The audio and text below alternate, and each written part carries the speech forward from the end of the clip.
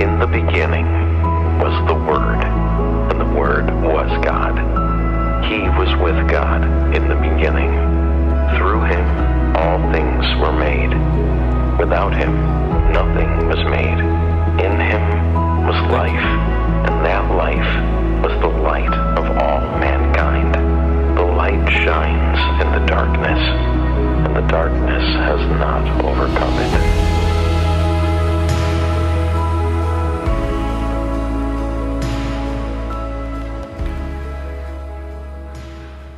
Good morning. What's up, balcony people? Yes, we got two up in the balcony, social distance champions up there. Way to go, way to go. Hey, we have still, I think most of our church is joining us online. So could we do something this morning for all the online people? Could everybody say, hello, onliners? Can we try that real quick, real loud, just to make them feel welcome, make us all really feel like we're together? Can we try that? Yeah? Just warmed your voices up, so you should be beautiful. All right, let's try it. 1, 2, 3. Hello, onliners. And now, onliners, you respond back. Can't hear you. No, just kidding. But welcome, onliners. Thanks for joining us, for tracking with us, and we hope that when the time is right, you can join us. Welcome everybody who's taking this step to be in person with us. Thank you, 8 a.m.ers. You are our favorite people. Yes, we don't really even like the other two service people because it's just a weird time. Like, so our next two services are getting too full, not because there's too many people, right?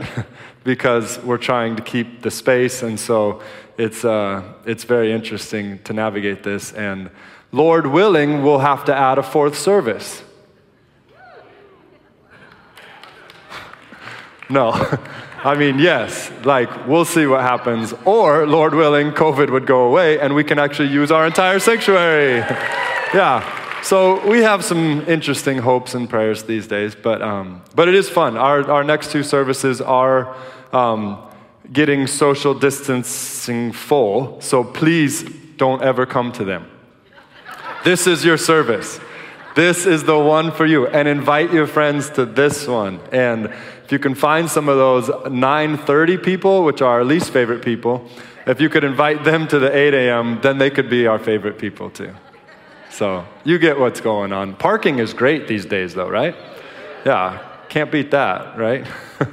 So anyways, very interesting time. We're navigating it. We're excited. We're going to actually have some other things besides just Sunday morning stuff, coming up for our whole church. Life groups are still going. I want to encourage you to stick with that or join up with that if you haven't. And we're going to be doing some neat things coming into this fall. Again, trying to be respectful of the situation in Phoenix. But also continuing to, serve the Lord, love one another, and engage in society's pain as much as we can. So we're going to be in John chapter 8, if you want to grab a Bible and turn there. We've been tracking with John, the evangelist, as he's called, John the apostle, John the best friend of Jesus, as best we can say. John was a guy that was, we don't know exactly how old, but he was probably maybe late teens, early 20s, somewhere in there when he came across this guy, Jesus, and he and his brother were out fishing. Jesus said, come hang out with me. They said, okay. And they did. And they started following him and became like students of his, apprentices of his, disciples of his. And through that next 3 years, John went from being someone who was following this guy who had some interesting teaching and words and was willing to invite John and his brother into this kind of rabbinic tradition, and John thought that was great, to believing that he was the one who made the world. That's interesting, right? He watched Jesus eat. He watched Jesus sleep. Not in the creepy way, probably. He saw Jesus have to go to the bathroom. I mean, it was just so real, right? They were hanging out. But through this time of 3 years and then continuing on for the next 60 years of his life, he became convinced that that guy, that young Jewish man that was walking around poor, oppressed, all of that, was actually Messiah, was God who came into this world to save the world from all their sins. And as Jay said, basically, and to restore everything forevermore. I mean, it's fascinating. And John is writing this gospel so that we, who were not there, would also begin the same journey, right? That we would begin to trust Jesus, that we would begin to follow Jesus, that we would apprentice our lives to this one named Jesus, that we would be able to recognize that he is not just some historical figure, but he really is God, forevermore alive, the Savior of the world. And that John would kind of show us the journey. That John, it was trust over time, right? That's the phrase we've been using, that we would believe means to trust more and more over time. As you continue to test Jesus in some ways, as you continue to lean on Jesus and find he is worthy, find he is stable, he is solid.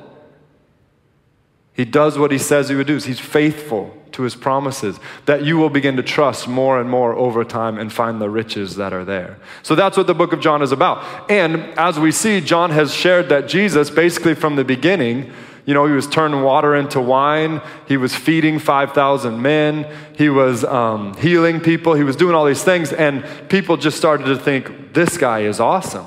Now, in first century Israel, it was not a great time to be a Jew. It was a tough time. They were under Roman oppression. They were poor. I mean, they had this kind of aristocrat class of Pharisees and Sadducees that seemed to do well, but they were oppressive as well, making everybody feel guilty all the time. And it was a really tough time. Taxes were unbelievable. And it was just this really tough time. So then here comes this voice, this figure, this Jewish man that was able to kind of, say things that it says that their hearts would burn within them as he spoke. He seemed to speak not as like the Pharisees, but one who had authority. Like what he said, it just seemed to make sense. It seemed to cut straight to the quick. It wasn't just kind of propaganda or rhetoric. It was so precise and so powerful and so true. And then he would follow it up with healing somebody. So it felt so powerful and real, but then it would actually produce something beautiful and powerful and real. We're all professionals at powerful rhetoric these days, right? We get it left side, right side. We get it front side, back side. We get it all over the place. America, that might be one of the best things we do. Powerful rhetoric, right? You got all that stuff made in China. Well, all that powerful rhetoric made in America. But what we are all longing for, right? I mean, what the cry of the American heart is, we don't want rhetoric anymore. We want justice. We want truth. We want righteousness. We want peace. We want unity. These are the things we long for. And the words we don't trust them as much anymore. There's just too many words going too many different ways. And so we have this cynical heart kind of rising up within us. And that was the people in that day, except for Jesus was this weird exception. He was holy, he was righteous, he was acting and living in such a pure way that it seemed very different, but then there was power and authority and substance. So all these people started following. And then that moment, John chapter 6, the end of John chapter 6 is kind of this culminating moment where John the Baptist, Jesus' cousin, just had his head cut off by a Jewish official that had been given power by the Romans. He cut his head off. And the people, they lost it. They couldn't take it anymore. They wanted to do something, and so they marched out to where Jesus was, out in the wilderness, grieving the loss of his cousin and grieving the depravity of humanity. And they came out to him, 5,000 strong, 5,000 men, and they tried to make him king by force. Which again, I don't quite know how that goes down. Like, be a king, man, be a king. I don't know, it just sounds weird, but basically they were coming and it was kind of a mob format, and they were saying, we need a king, we need to go deal with Herod, and you're going to be our king. And it says Jesus withdrew from them. And then at that moment, we have chapter 7, we have chapter 8, we have chapter 9, and we continue going. And it's basically Jesus at this point of just total popularity, where they want him to rule over them. They want him to lead them, to where we get to, 10 chapters later, and the same crowd, the same group is gathered together, and they're shouting, we will not have this man rule over us. We will not have this man rule over us. And Pontius Pilate is saying, I find no fault in him. And they say, crucify him, crucify him, crucify him. It very well was a lot of the same people. And so John's just showing us this interesting perspective of Jesus, how he's so beautiful, so right, so true, and yet so rejected by the human heart. The ones he made, the ones he came to save, the ones that he shined his light on. And my question to us today is, where are we at in this? What is the authority of our lives? What are we trusting in these days? What rules over the thoughts in our heads and the actions of our lives? And this chapter right here, I really do think is Jesus' answer to say, to anyone who might say, why should I give you authority over my life? Why should I let you be in control of my life? Why should I give my life to you? I think that's what the Pharisees are kind of saying to Jesus in this moment in chapter 8. And so he gives them an answer. So we're going to go through 7 answers as to why Jesus should be the authority over our lives, why Jesus should be your boss, why you should follow him, why you should commit everything to him, even if it costs you your own life. This is the answer. John chapter 8. But before we get there, we actually have to read John chapter 7, verse 52, because it sets it up. All right, the early manuscripts and many other ancient witnesses do not have John 7:53 through 8:11. A few manuscripts include these verses, wholly or in part, after John 7:36, John 21:25, Luke 21 through 38, and Luke 24:53. But Jesus went to the Mount of Olives. So that's kind of the way 7:52 ends and begins chapter 8. Now, just a little bit of history for us. The Bible was written, Old Testament was written in Hebrew, New Testament was written in Greek with a little bit of Aramaic mixed in there. And the chapters and the verses weren't in there when they were written. John didn't write, okay, I'm going to put these chapters in here. John just wrote this as a letter, something that could be circulated throughout the churches, something that could be kind of shared with people. It was basically like if you were to sit down and write why you believe in Jesus. And then you had people in mind that you were like, I want to send this to. That's the way John was written. And John was written well after the other Gospels were written. The other Gospels had already been written and circulated, and so John is towards the end of his life. He's living probably in Ephesus. He's out in a Greco-Roman world, a little bit away from the Jewish context. And he just decides he can't not do this. He knows the other Gospels have been written, Matthew, Mark, and Luke, and some others. But he's like, I want to write my point of view.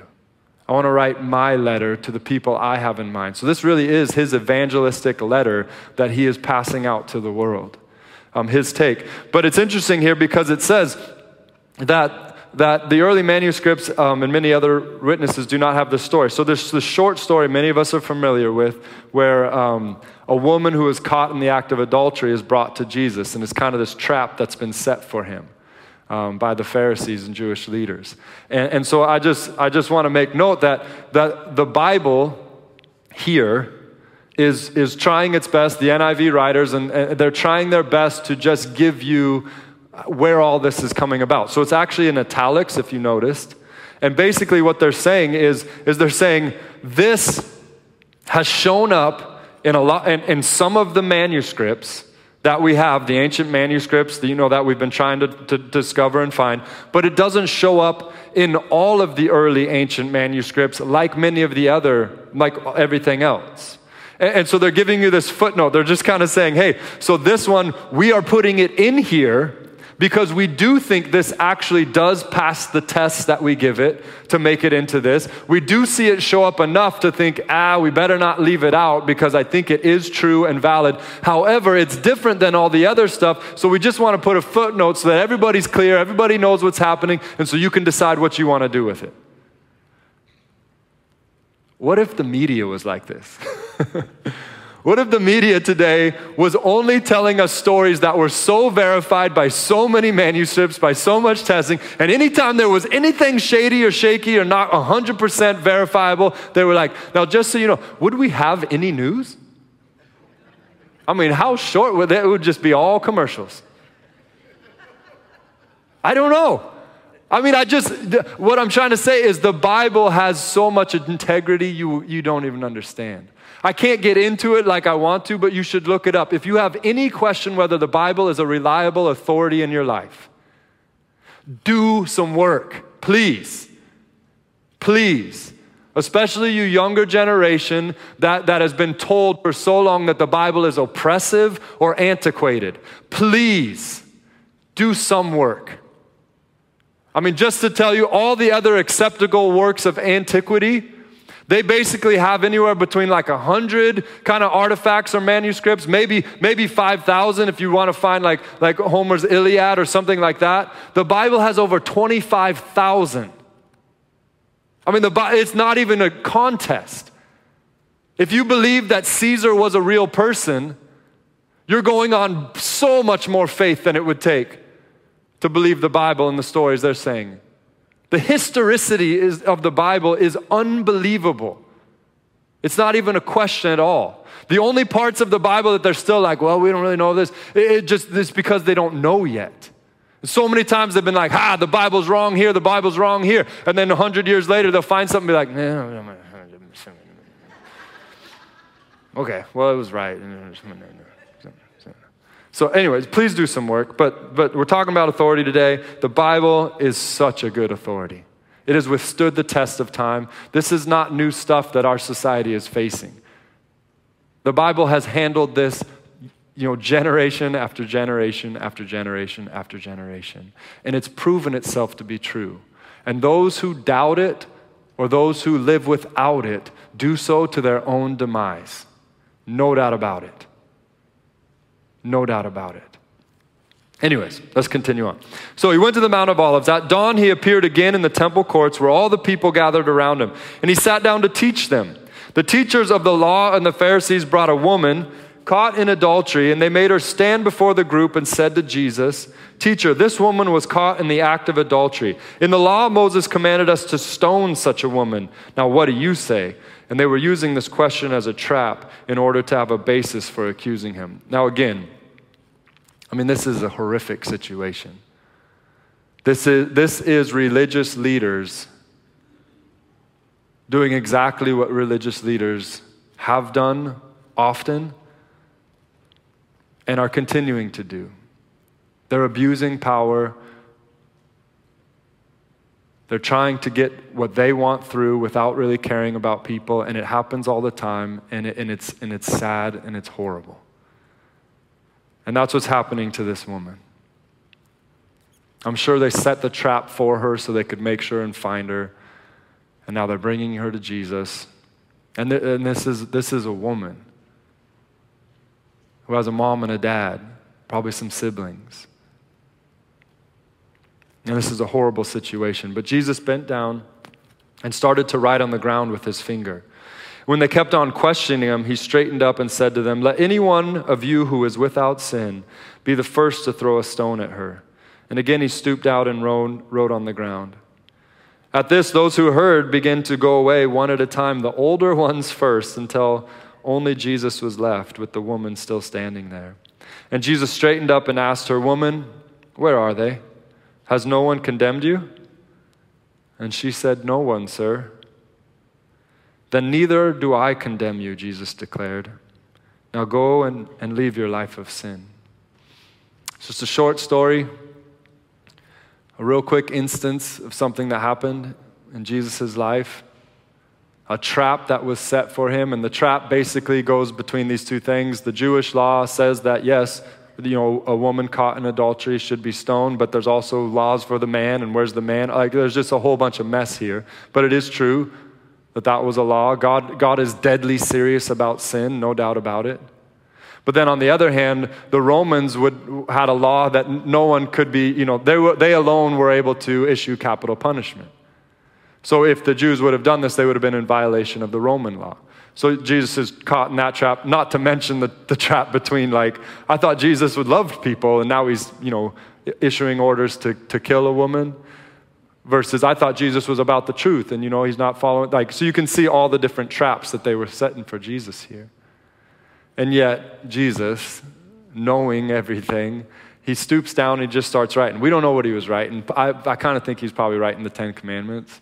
Just be like, here's the 10 Commandments, because everybody's like, now whoever's without sin, you cast the first stone. People are like, oh man. I don't know what he was writing down. But then it's weird because then it says they left oldest to youngest.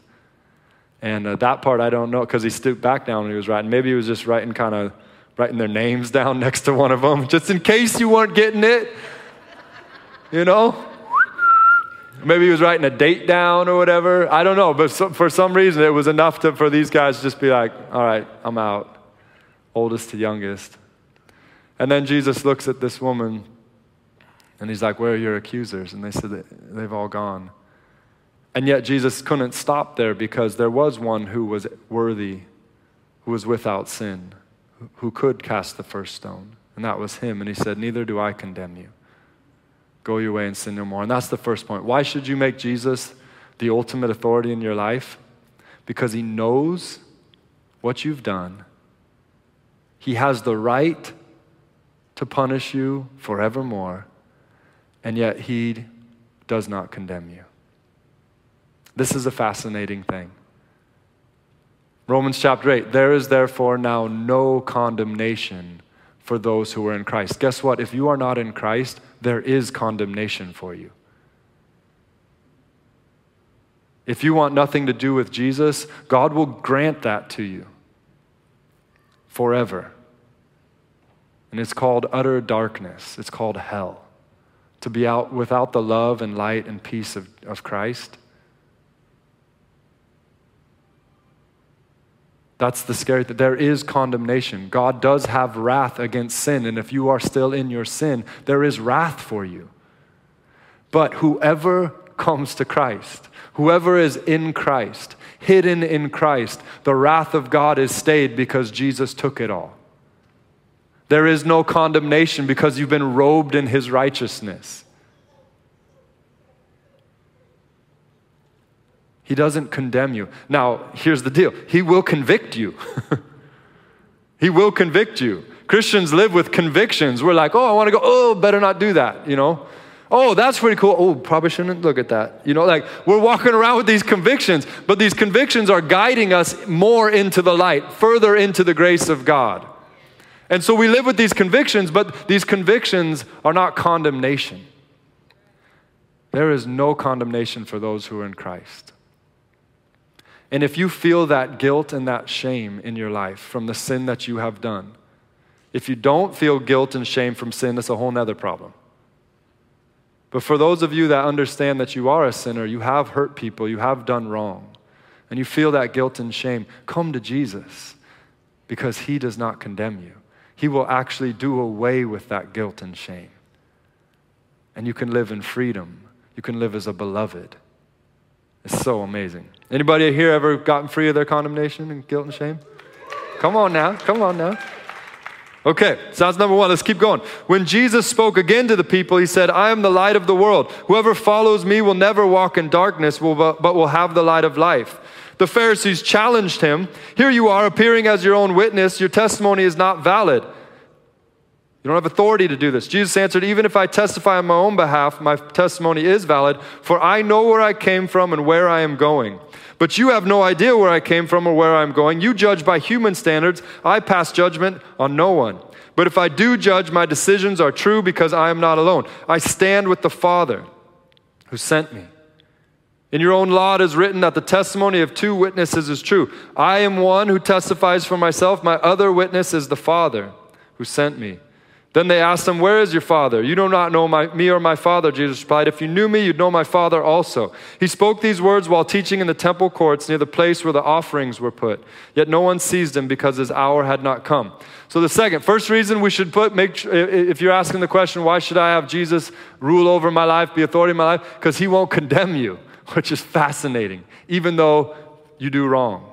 It's amazing, so amazing. The second reason is because Jesus should have ultimate authority over your life because he knows, should have ultimate authority over your life because he stands with the Father. He stands with the Father. He says that I know where I've come from and where I'm going. He's come from the Father. He's going to the Father. He's standing at the Father's right side. And this is so interesting because all of this kind of back and forth picking sides that's going on in our nation right now, in lots of different ways, where you're at with COVID, where you're at with racial relations, where you're at with politics, where you're at with church, opening or closing, like where you're at, all this. There's just so many ways that we can divide ourselves right now and pick a side.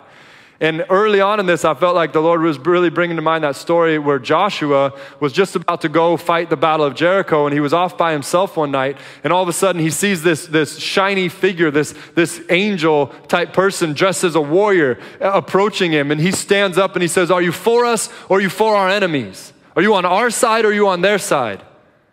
And the warrior answers and says, no, neither. I'm the commander of the army of the Lord of hosts, and the place you're standing is holy. It's like, don't even try and put me on a side. Here's the deal. Humanity is on the wrong side. They got a lot of different sides over there, but they're all wrong. Anything of human origin is ultimately going to leave you empty.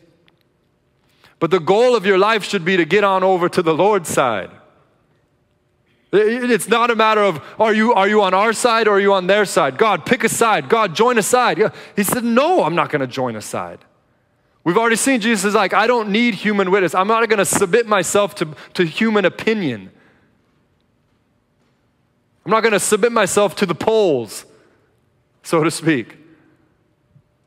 There is God's side. And so why should we have Jesus be the ultimate authority in life? Because he's on God's side. He stands with the Father. He's on the right side.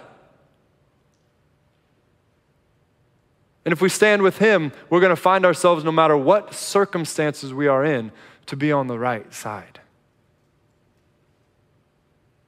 The right side. And that's where Jesus is able to stay and is right now, sitting at the right hand of the Father. Let's continue on. Once more, Jesus said to them, I'm going away and you will look for me, and you will die in your sin. Where I go, you cannot come. This made the Jews ask, will he kill himself? Is that why he says, where I go, you cannot come?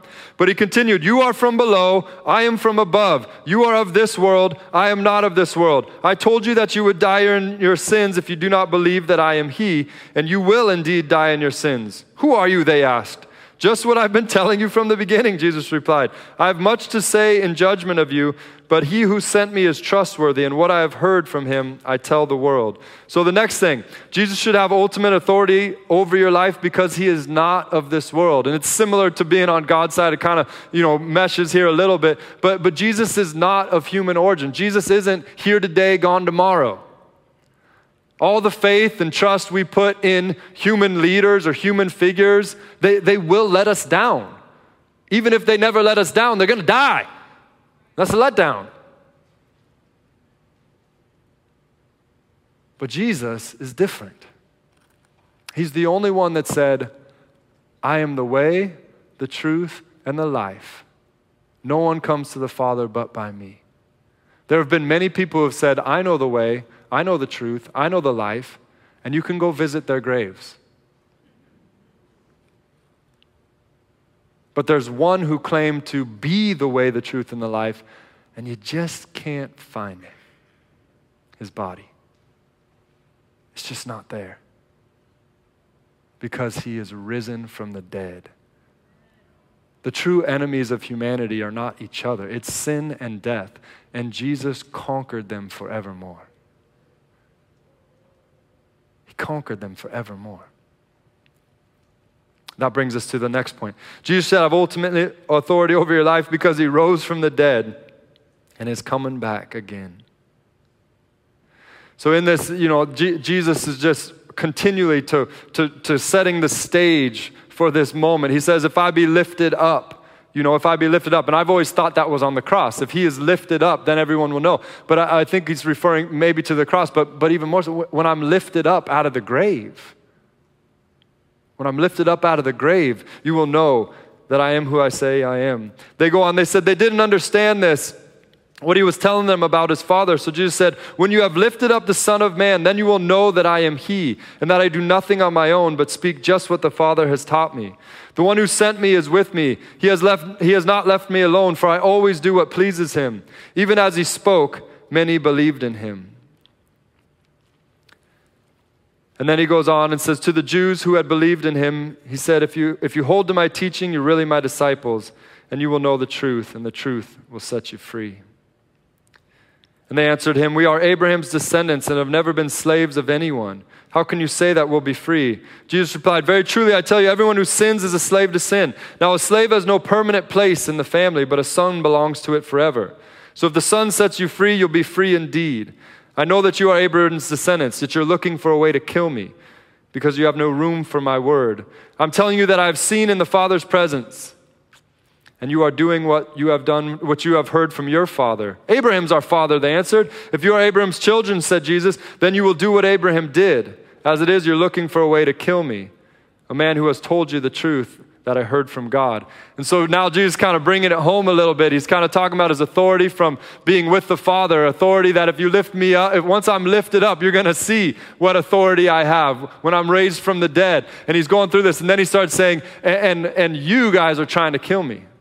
And they don't deny it now. Remember before the last chapter, they were like, why is he saying this? Are you crazy? And this time they're not denying it. And he says it twice. And here's the next thing. Jesus should have ultimate authority over your life because he knows the evil in humanity's heart. He's not deceived. He's not fooled. And it's hard these days to not be deceived or fooled. It's really hard these days because the rhetoric is so powerful. And yet, if you make Jesus the Lord of your life, he's not swayed by popular opinion. He's not confused. A good way that I've heard people talk about it is like we're at this parade. There's this parade, and the parade's coming by, little by little. And here we are standing on the sidewalk, and we're watching the parade, and we can see what's happening in front of us. And if we're really wise, we can see maybe like what's coming. And then we can also maybe kind of figure out what's been, and that can help us a little bit. So we have a little bit of a wide perspective. The zeitgeist of history can help us understand where we are today, but we can't really understand our own time. But then maybe some of us can see what's coming a little bit. But God's perspective is he's like up in this blimp, up above the whole thing. Like he's not limited to just seeing a section of time. He can see it all. Start to finish. He knows where it turns. He knows where it straightens out. He knows every part of it, of history. He sees it all perfectly. And he can see into the human heart. He can see the selfish ambition. He can see all of the, power plays. He can see all the manipulation. He can see all of that. He's not fooled by that. And it's not just out there, it's in ourselves. Sometimes we can't even see our own. I remember that was a big deal for me in my marriage early on. I was very persuasive. Again, I grew up, my brothers and parents called me the tyrant. Because I was the youngest, and I guess it was the only way I could get things done. I was very persuasive. My dad said I should have been a lawyer. I was good at arguing. Now I'm a preacher. I just say what I say. Nobody can argue with me. No, just kidding. But I was very persuasive, and I got married, and I remember just like, again, I was altruistic in my persuasion as far as I was concerned. But I remember one time Brittany looking at me and just going, I need you to stop talking. I was like, what? She said, because I know something's wrong, but if you keep talking, I know you'll convince me you're right.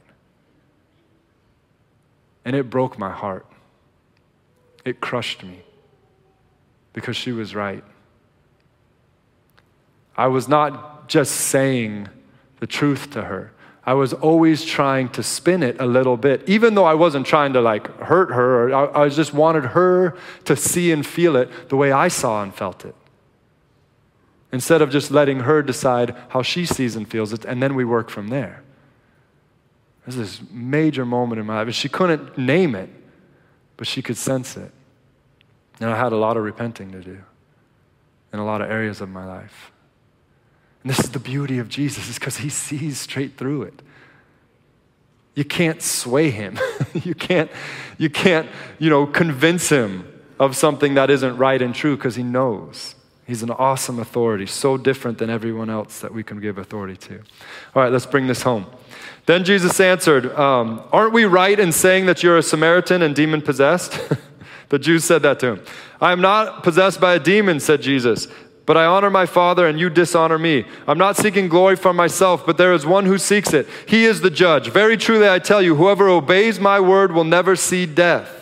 At this they claim, now we know that you are demon-possessed. Abraham died and so did the prophets, yet you say whoever obeys your word will not taste death. Are you greater than our father Abraham?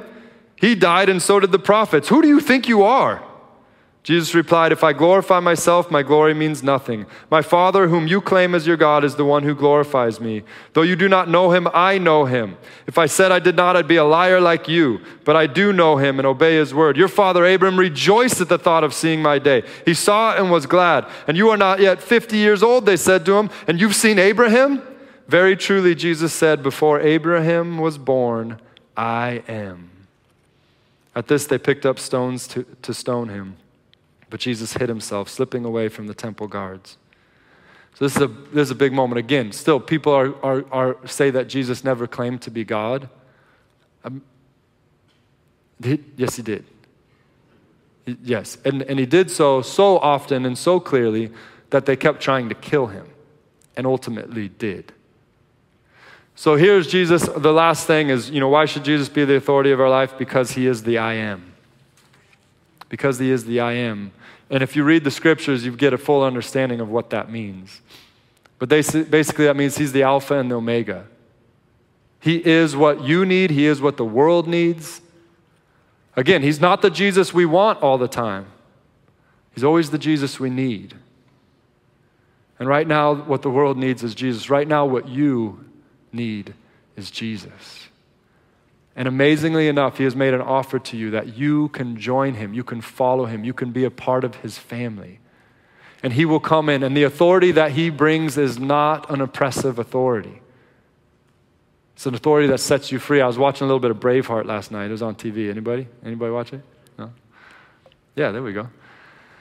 And basically, Robert the Bruce, who was King of Scotland, he was talking about William Wallace, who was basically the hero of Scotland. And he was saying, I don't want men to follow me because I punish them if they don't. I want them to follow me like they follow William Wallace. His life, his words, his actions inspired people to follow him. And that's the difference. The Pharisees basically would punish the people or speak judgment from God to them if they didn't do what they wanted him to do. And Jesus spoke in a different way and lived in a different way. He inspired people to follow him.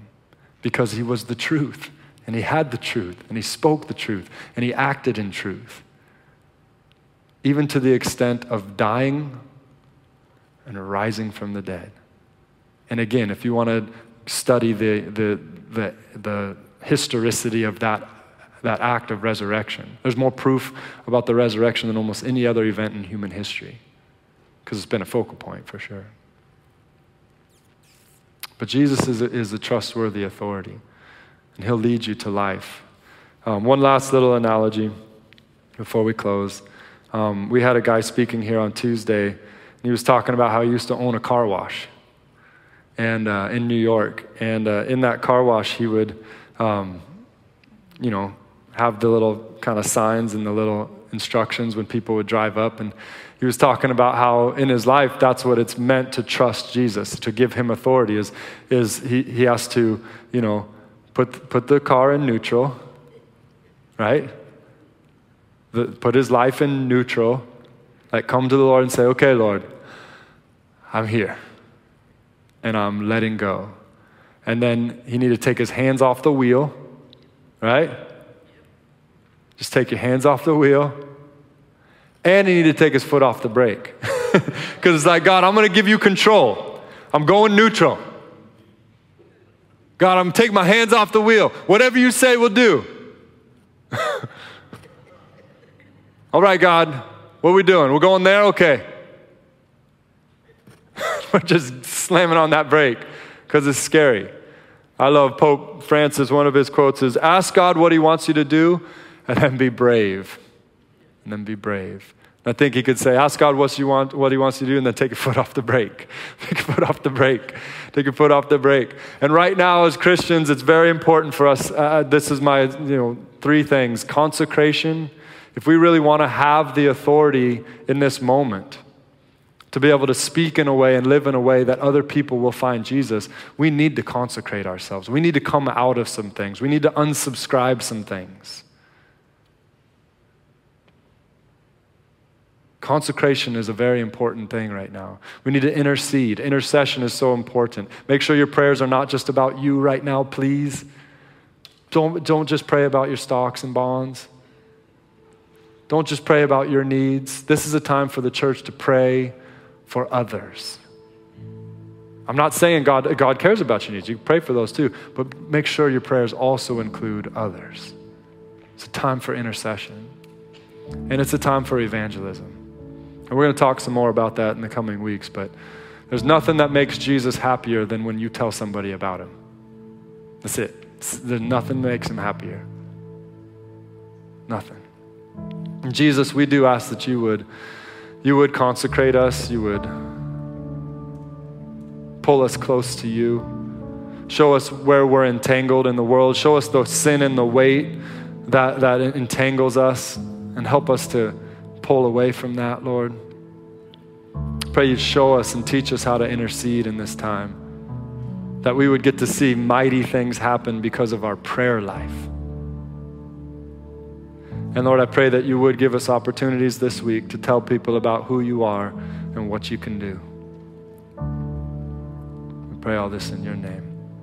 Amen.